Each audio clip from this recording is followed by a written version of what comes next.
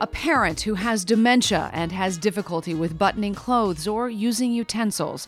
A partner who has PTSD from the visible and invisible wounds of war. Today, there are nearly 40 million adults in the U.S. caring for an adult loved one, and they need more support than ever before. I'm your host, Laura Evans, and in this episode of The Next Big Thing in Health, we're looking at the caregiver landscape and what we can do to better address the needs of family caregivers across the country. This episode of The Next Big Thing in Health is brought to you by Accenture, helping health insurers transform with intelligent automation. What does it mean to be an intelligent payer? To find out how your organization can apply artificial intelligence to achieve meaningful change, visit accenture.com/AHIP. And follow #IntelligentPayer on Twitter and LinkedIn. Also, be sure to visit Accenture.com/AHIP to download the free Intelligent Payer Survival Guide. Today's guest is Susan Reinhard, Senior Vice President and Director of the AARP Public Policy Institute. Thanks for coming on the show, Susan. Let me take it back in the beginning. Want to find out, what your passion for healthcare is, what fueled that passion, and more specifically, your focus on the issue of caregiving. Okay. So I am a registered nurse, and I started in a VA hospital in East Orange, New Jersey, where I had a lot of people with disabilities. And then 6 months after that, became a visiting nurse, which is my real passion. So going into people's homes to deliver care. And as soon as you do that, you are working with family caregivers. And that was my first introduction to the fact that even though you're the registered nurse, you are the visitor, literally. And they are the experts, and you're leaving. You're only coming and going, and they are going to be there dealing with whatever it is that they're dealing with.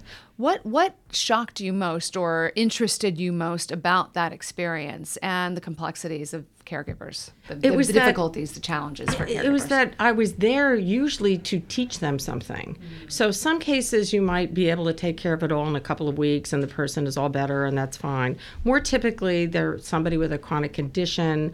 You have to teach how to give an injection or how to do wound care, colostomy care, all kinds of technical things that I had taken several years to learn how to do. Wow. And that was the most shocking thing to me, that the expectation is that I, a brand new nurse, basically, was going to teach somebody who was not a nurse or a nursing student or anybody who ever wanted to learn any of this, how to do it, and not on a stranger, but on someone that they love, typically, someone they're going to see every day. So that relationship is very different than a professional, say, in a hospital. And they are, they look scared, basically. Yeah. Well, you have an interesting perspective on this, too. And I know that there are millions of Americans who are falling into that role of caregiver. In fact, a 2015 study shows that about 17% of adults ages 18 and older, or 39.8 million adults in the United States, were caring for an adult loved one. And as baby boomers age, yes, it's going to keep increasing. And we'll do another study next year to update that data. But we expect they actually could be less, in a sense, fewer caregivers, because families are shrinking.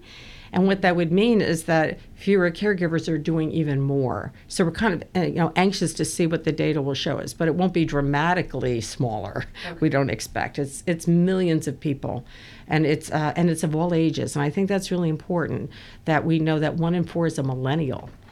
We hadn't been thinking about that until that 2015 study where we really looked at ages. Mm-hmm. And I was blown away by that 1 in 4 is a millennial, right? And now we have even more data about millennials and people of all generations. We're trying to really unpack this idea of the average caregiver, which when you do that is, of course, like a 48-year-old woman, typically a white woman, caring for her white mother.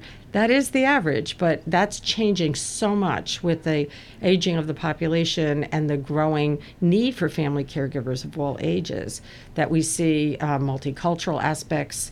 We see, I said the 1 in 4 millennial, 40% are men. This is not just a woman's issue. And they are doing a lot of different things. I'm interested in this complex care, but they're doing financial aspects of care. They are dealing with so many different doctors and nurses and therapists. This care coordination becomes incredibly difficult. What a strain for the entire family. The entire family, definitely. Yeah, and it seems that this is an important conversation to be had right now because these numbers are looking like they're going to be booming. Absolutely. Yeah. You wrote in a recent blog that we know that family caregivers provide help with activities such as bathing and dressing, shopping, cooking, and preparing meals. We also ask caregivers to do things that would make even nursing students tremble. You mentioned that a little bit ago. You go on to say that it's important that we understand the scope of this new normal. So enlighten us, Susan, on why family caregiving today is so different than it was in the past. What is this new normal? Well, people are living with multiple chronic conditions, which changes the nature. I mean, I think families have always cared for ill family members. They have, for centuries, we've been doing that. So that's part of a normal expectation, I guess, of families. What is different is that now there's more technology. There's so many more medications.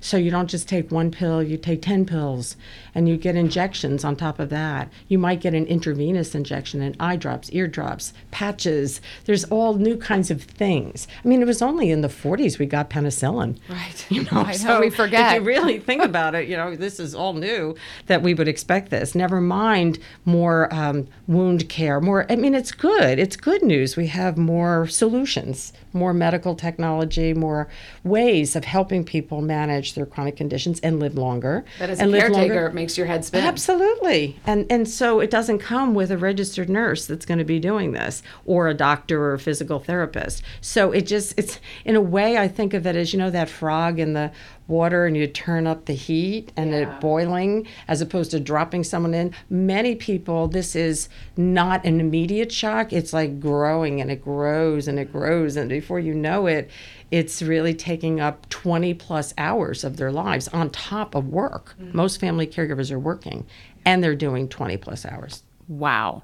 That is really eye-opening. So it's, of course, not only stressful for the caretakers, but historically, and you sort of alluded to this before, but historically, these caretakers haven't really been considered part of the healthcare team. No. How do we change that? We really have to change that because they are the primary caregivers, not just for long-term care, but, any hospitalization, you come back and you typically have to do something, and you're your family member. By the way, when I say family, I could mean neighbor, friend. Okay. Doesn't have to be a relative, but someone that's close enough to you and willing to do this unpaid work. So we call them family, right? Yeah. So trying to get them to be recognized by the healthcare professionals, social service professionals, is really a big deal. Most family caregivers, in research I've done for many decades now, qualitative research as well as quantitative research, they say they feel invisible. Oh. My own husband had that experience when he was in there with his father. And when he would go to the desk, nobody would pay any attention to him. Oh. It's just like they would just run around, nobody. And then when they needed him for the health insurance number, or when are you going to take him home, or something like that, all of a sudden he was visible. Mm. And he just felt this veil kept coming up and down. How does that affect the caregiver when they're feeling invisible like that? Well, first of all, they're worried. They're very worried about what the expectations are. They're a little confused about, who are you? Why don't you recognize me? And they feel that they aren't permitted to ask questions, that they're visitors. Mm-hmm. They're just visitors, but they're more than visitors. Well, yeah, and their work isn't validated. Exactly. Yeah. Yes. Yeah. So how do we change that? Are there systems that are starting to become in place that will help, acknowledge these caregivers and make them part of the healthcare team? So, of course, there's part of what AARP wants to do, which is get the word out, and this is important. But there's also system changes that I think that many people who might be listening to this are quite aware of. So as we are trying to reduce hospitalizations, reduce admissions to hospitals, not have people readmitted, you have to rely on others to do this care with you. So that is automatically, I think, opening a window into, we better make sure before these people go home that they know what they're doing. Mm-hmm. So that's a driver of this. In managed care, the idea that you are capitated, that you have a certain amount of money to, let's take long-term care, then you really do have to make sure this family caregiver is staying on the job, is what I like to say, mm-hmm. or that individual might wind up in a nursing home home, which is going to cost the plan a lot of money. So there's lots of different policy triggers that make it more complicated for family caregivers, but also open the opportunity to be recognized and be part of the team. But we're really working hard to get that recognition out there. And when you talk about the need to support caregivers in a more meaningful way, what is it beyond what you just said? Are there other things that we can do to support our caregivers? Well, first of all, in the recognition area, it's within, I'm going to use the hospital as an example because we now have the CARE Act. This is the Caregiver Advise, Record, Enable, which was the result of the research we did in 2012 saying there's a problem here. We meaning AARP and state offices, designed a model bill to say anybody of any age that goes into a hospital must be asked if they have a family caregiver in so many words. You have somebody who's going to be taking you home, that's going to be helping you. And then if the person says yes and they want to, they can have that person or individual's name in the health record. That puts you into the team. That makes it possible for you to be pulled right through the care plan, through the electronic health record. And then you need to be asked if you are going to be doing anything. Do you need instruction in doing this? And you need to be notified as soon as possible when the person's going to be discharged so you can get ready to be able to do that. And I would imagine there are tools and training and more technology available to help with the support? There isn't a whole lot. Okay. So we are also trying to pump the space in that, get other people involved. We created a Home Alone Alliance of organizations that are interested in trying to fill this gap between what we expect people to do and what we instruct them or help them, guide them in doing.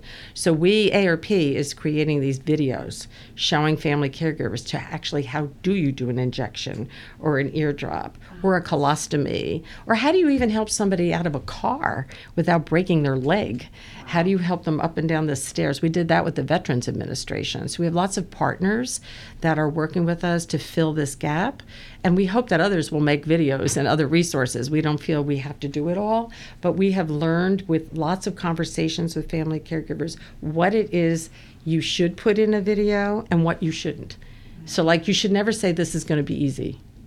Yeah, because that automatically, right, it's well, now I can't ask you a question because you just said it's going to be so easy. So we're trying to really role model and explain in tip sheets and articles that go into journals and what have you, what are the do's and don'ts of creating these resources, not to mention different languages. Oh, my goodness. That's a lot. And the aging in place phenomenon is, people want to stay home. They want to be where they are comfortable. Absolutely. And more and more people are choosing to age in place.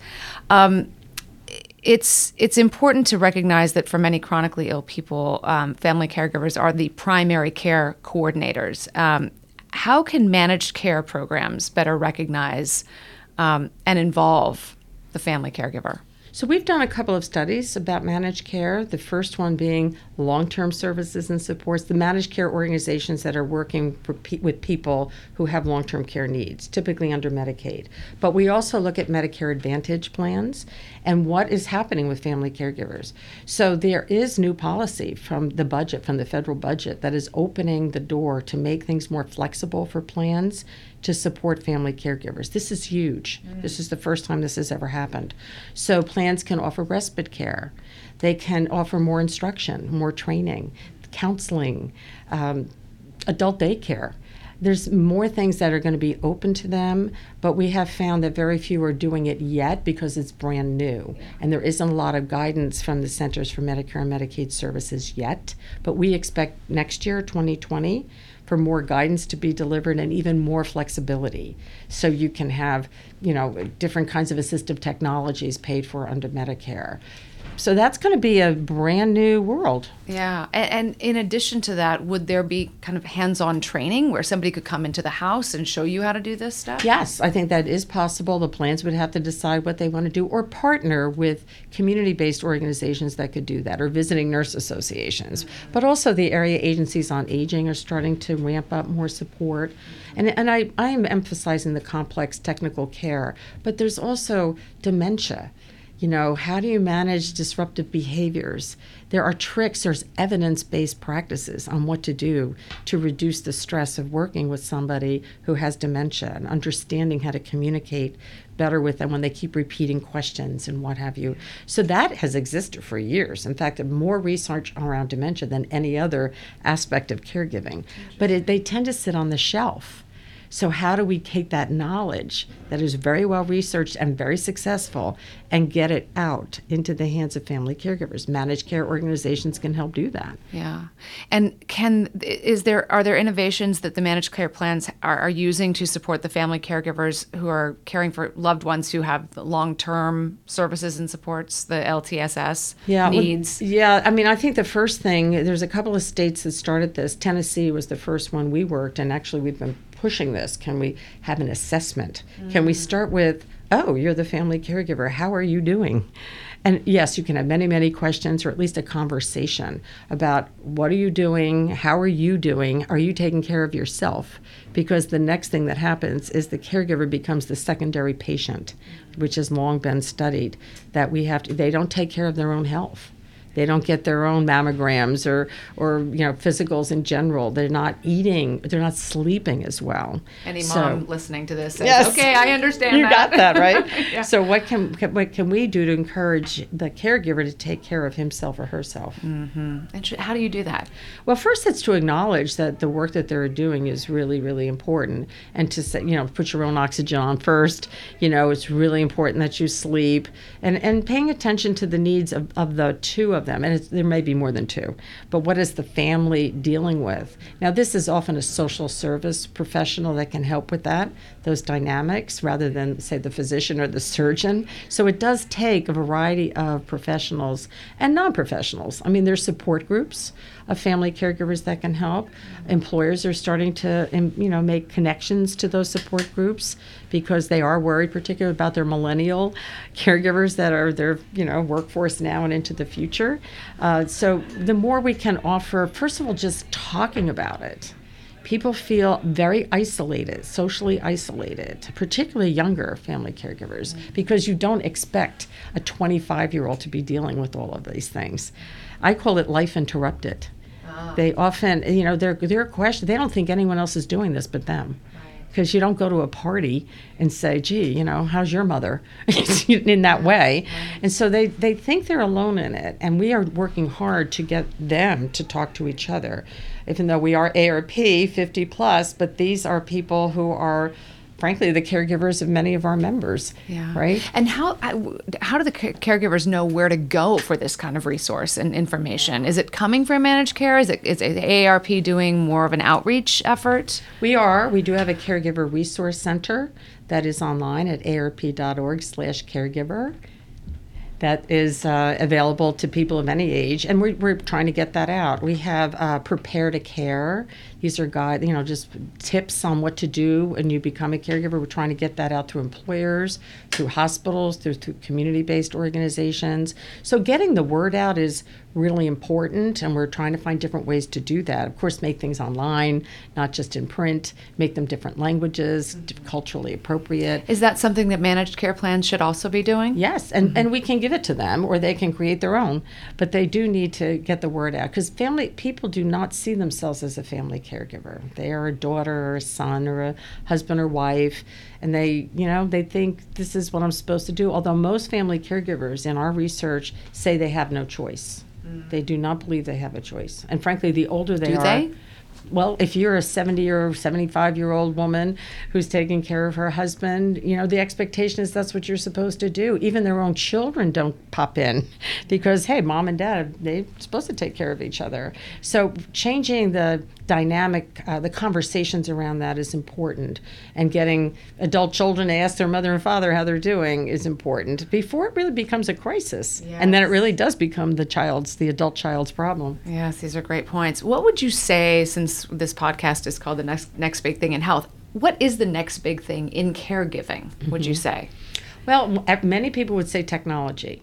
Can we find technology that reduces, I would say, the demand for caregiving? And there's some hope in that, maybe some wild expectations. But if you think back to the kinds of jobs that family caregivers do, it starts with something called IADLs, Instrumental Activities of Daily Living. They're just chores.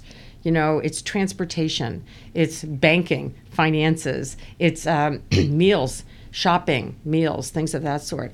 A lot of that technology has already helped.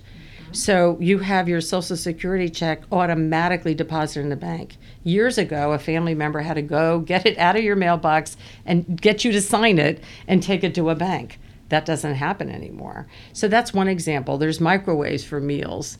There's food delivery. There are things that now are helping reduce the demand, at least in that area.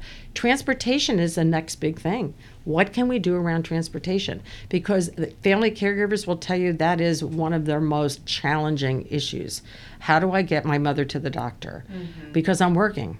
So I'm going to have to leave work. Do I have sick leave to do this? It brings you into the policy arena, right? But even so, you've got to get them ready. You've got to go this. So if we have better transportation and even more technology around telehealth. So if you have telehealth and can at least reduce some of the need for actually leaving the house, that reduces the demand for family caregivers to do this. Those are just some examples. Yeah, and some great examples. Let me go back to the transportation piece of that. Is there anything in the works right now that you can tell us about that, people are trying to... Well, they're trying to use Ubers and Lyft. Okay. Can that be done? How can that be done? Some healthcare systems are creating their own transportation systems that will go and get you and bring you back. I remember I saw Kaiser doing that a little while ago. And when you sit in the seat and hold on to, they're already taking your blood pressure, your pulse. It's pretty amazing the technology that's being built into transportation within a healthcare system. That's an example there. And of course, there's when you get into the complex care, medications, there's better technology to deliver the medications, to remind you about taking the call you by name. Right. Susan, it's time to take your medication, and then ping, it pops out, and it's the right one. Yeah. Or the pill packs that are out there that now, I don't know who owns it anymore, but they put for in the morning, all the pills you're supposed to take in the morning in that, as opposed to trying to put that all into the little cases for Monday, Tuesday, Wednesday. Yeah. This is just delivered from the pharmacy that way. That's a huge help. Interesting. Yeah. So there's lots of, it seems small, but those tasks add up. Yeah. And safety enters into it then. They're taking the right pills at the right time. And you're not even there. Hopefully, they can take it themselves. If Takes you a little, do have to, then there's a little bit of the stress off of the caregiver. Yep. What are your thoughts about the future of caregiving in terms of how healthcare organizations, businesses, government, and family caregivers can work together to better support the caregiver? Mm-hmm. Well, I think the employer space is really important because most of them are employed, and we have seen employers stepping up. We did work with the Northwest Business Group on Health and have identified some promising practices that some organizations have been doing to support, like giving them more sick leave, giving them caregiver leave. Mm-hmm. That's the latest new benefit. AARP has started to do that. First of all, can you use your sick leave to care for someone, not just yourself? That's the first. First of all, do you have sick leave? Right. Then can you use it to care for someone else? Then do you have caregiver leave, where it's very explicitly, and that's a big step that employers can do. But then also making these tools available to caregivers and making them feel safe enough to ask, and not that you're going to pass me over for a promotion, or if you don't see me, you're going to assume that I don't care about my job. Those are some of the concerns of employed caregivers that we really have to make sure employers are making it safe for people to acknowledge that they have these challenges. But employed caregivers care very much about their jobs. Sure. Yes, they whether need those jobs. Whether you're a caregiver or not, it's, or just taking them to doctor's appointments without even, constantly being in the home. Mm-hmm. So our two big areas of focus now are employers and health systems. Not that there aren't other places, sure, but those are two big places to start. Okay. Well, you have your work cut out for you. I think so. Susan Reinhard, Senior Vice President and Director of AARP Public Policy Institute. Thank you so much for being here with us today. You're welcome. It's delightful. quick reminder that this episode of The Next Big Thing in Health is brought to you by Accenture, helping health insurers transform with intelligent automation. Did you know that artificial intelligence solutions can unlock billions of dollars in value for payers? To learn which 6 capability areas can generate the most value from AI, visit accenture.com/AHIP to see the latest research from Accenture and to download the free Intelligent Payer Survival Guide. All right, let's bring back in the president and CEO of America's Health Insurance Plans, Matt Eyles. At AHIP, Matt leads the association toward fulfilling its mission of expanding access to affordable health care to all Americans through a competitive marketplace that fosters choice, quality, and innovation. So, Matt, when we spoke with Susan Reinhard, she talked about the growing number of caregivers in the U.S. And as of 2015, there were nearly 40 million adults caring for an adult loved one.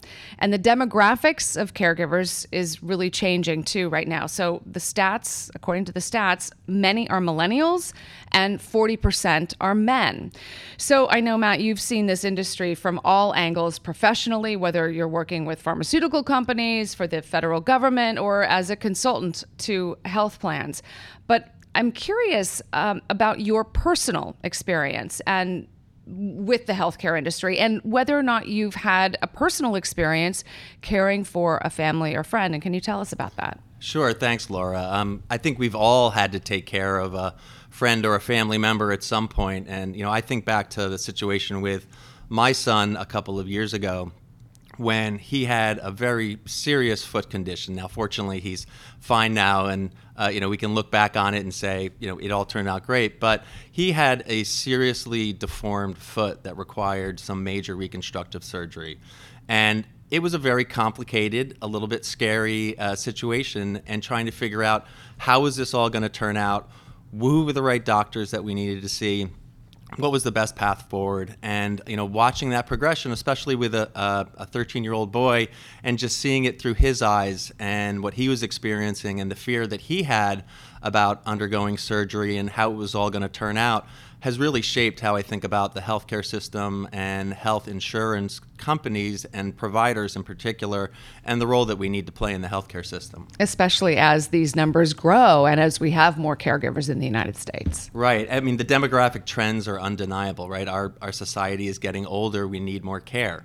And as a result, whether you're millennial, Gen X, or male, female, you probably have a family member or a friend who's in need of some kind of assistance. And it can be a really challenging situation for families to manage.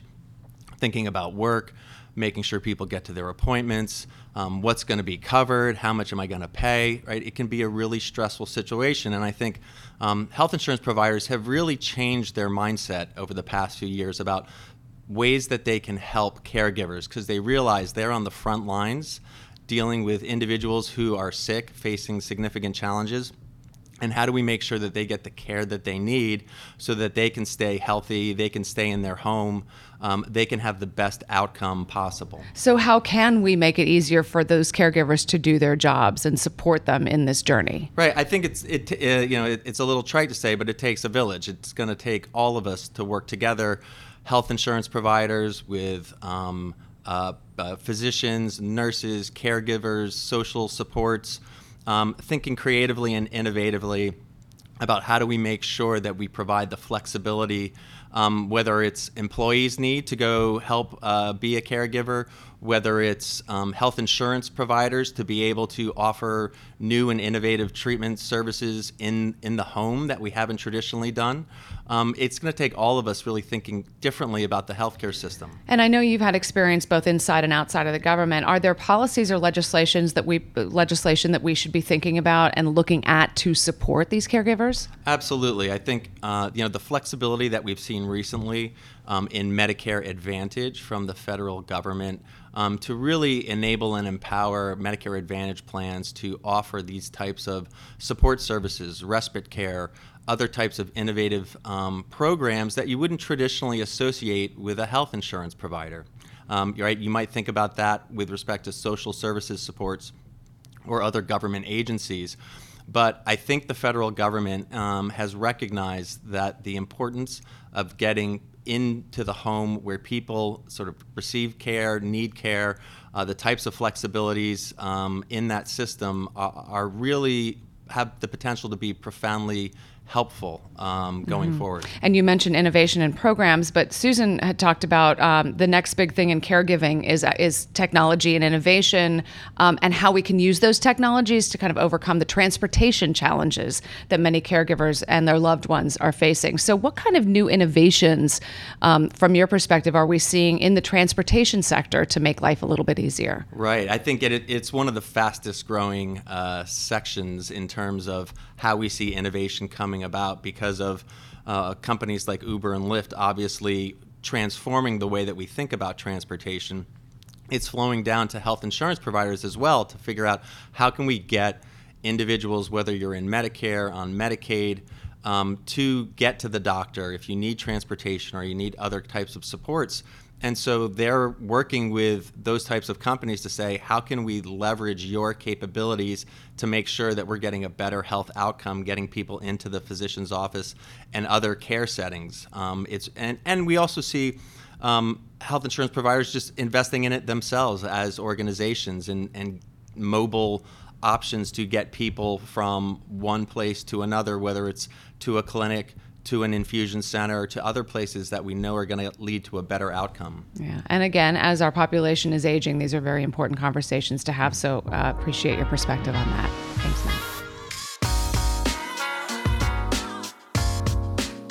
This episode of The Next Big Thing in Health has been brought to you by Accenture, helping health insurers transform with intelligent automation. Visit Accenture.com/AHIP to download the free Intelligent Payer Survival Guide. To find out the top 3 business areas where payers can generate near-term value from artificial intelligence, visit Accenture.com/AHIP to see the latest research from Accenture. And be sure to follow #IntelligentPayer on Twitter and LinkedIn. Thanks for joining us for this episode of The Next Big Thing in Health, a podcast from America's Health Insurance Plans. We want to thank Susan Reinhard, Senior Vice President and Director of AARP Public Policy Institute. Thanks for joining us, Susan. And remember to subscribe to The Next Big Thing in Health on iTunes, Spotify, or wherever you get your podcasts. And if you like what you heard, tell a friend and give us some feedback with your rating and review. Thanks for tuning in.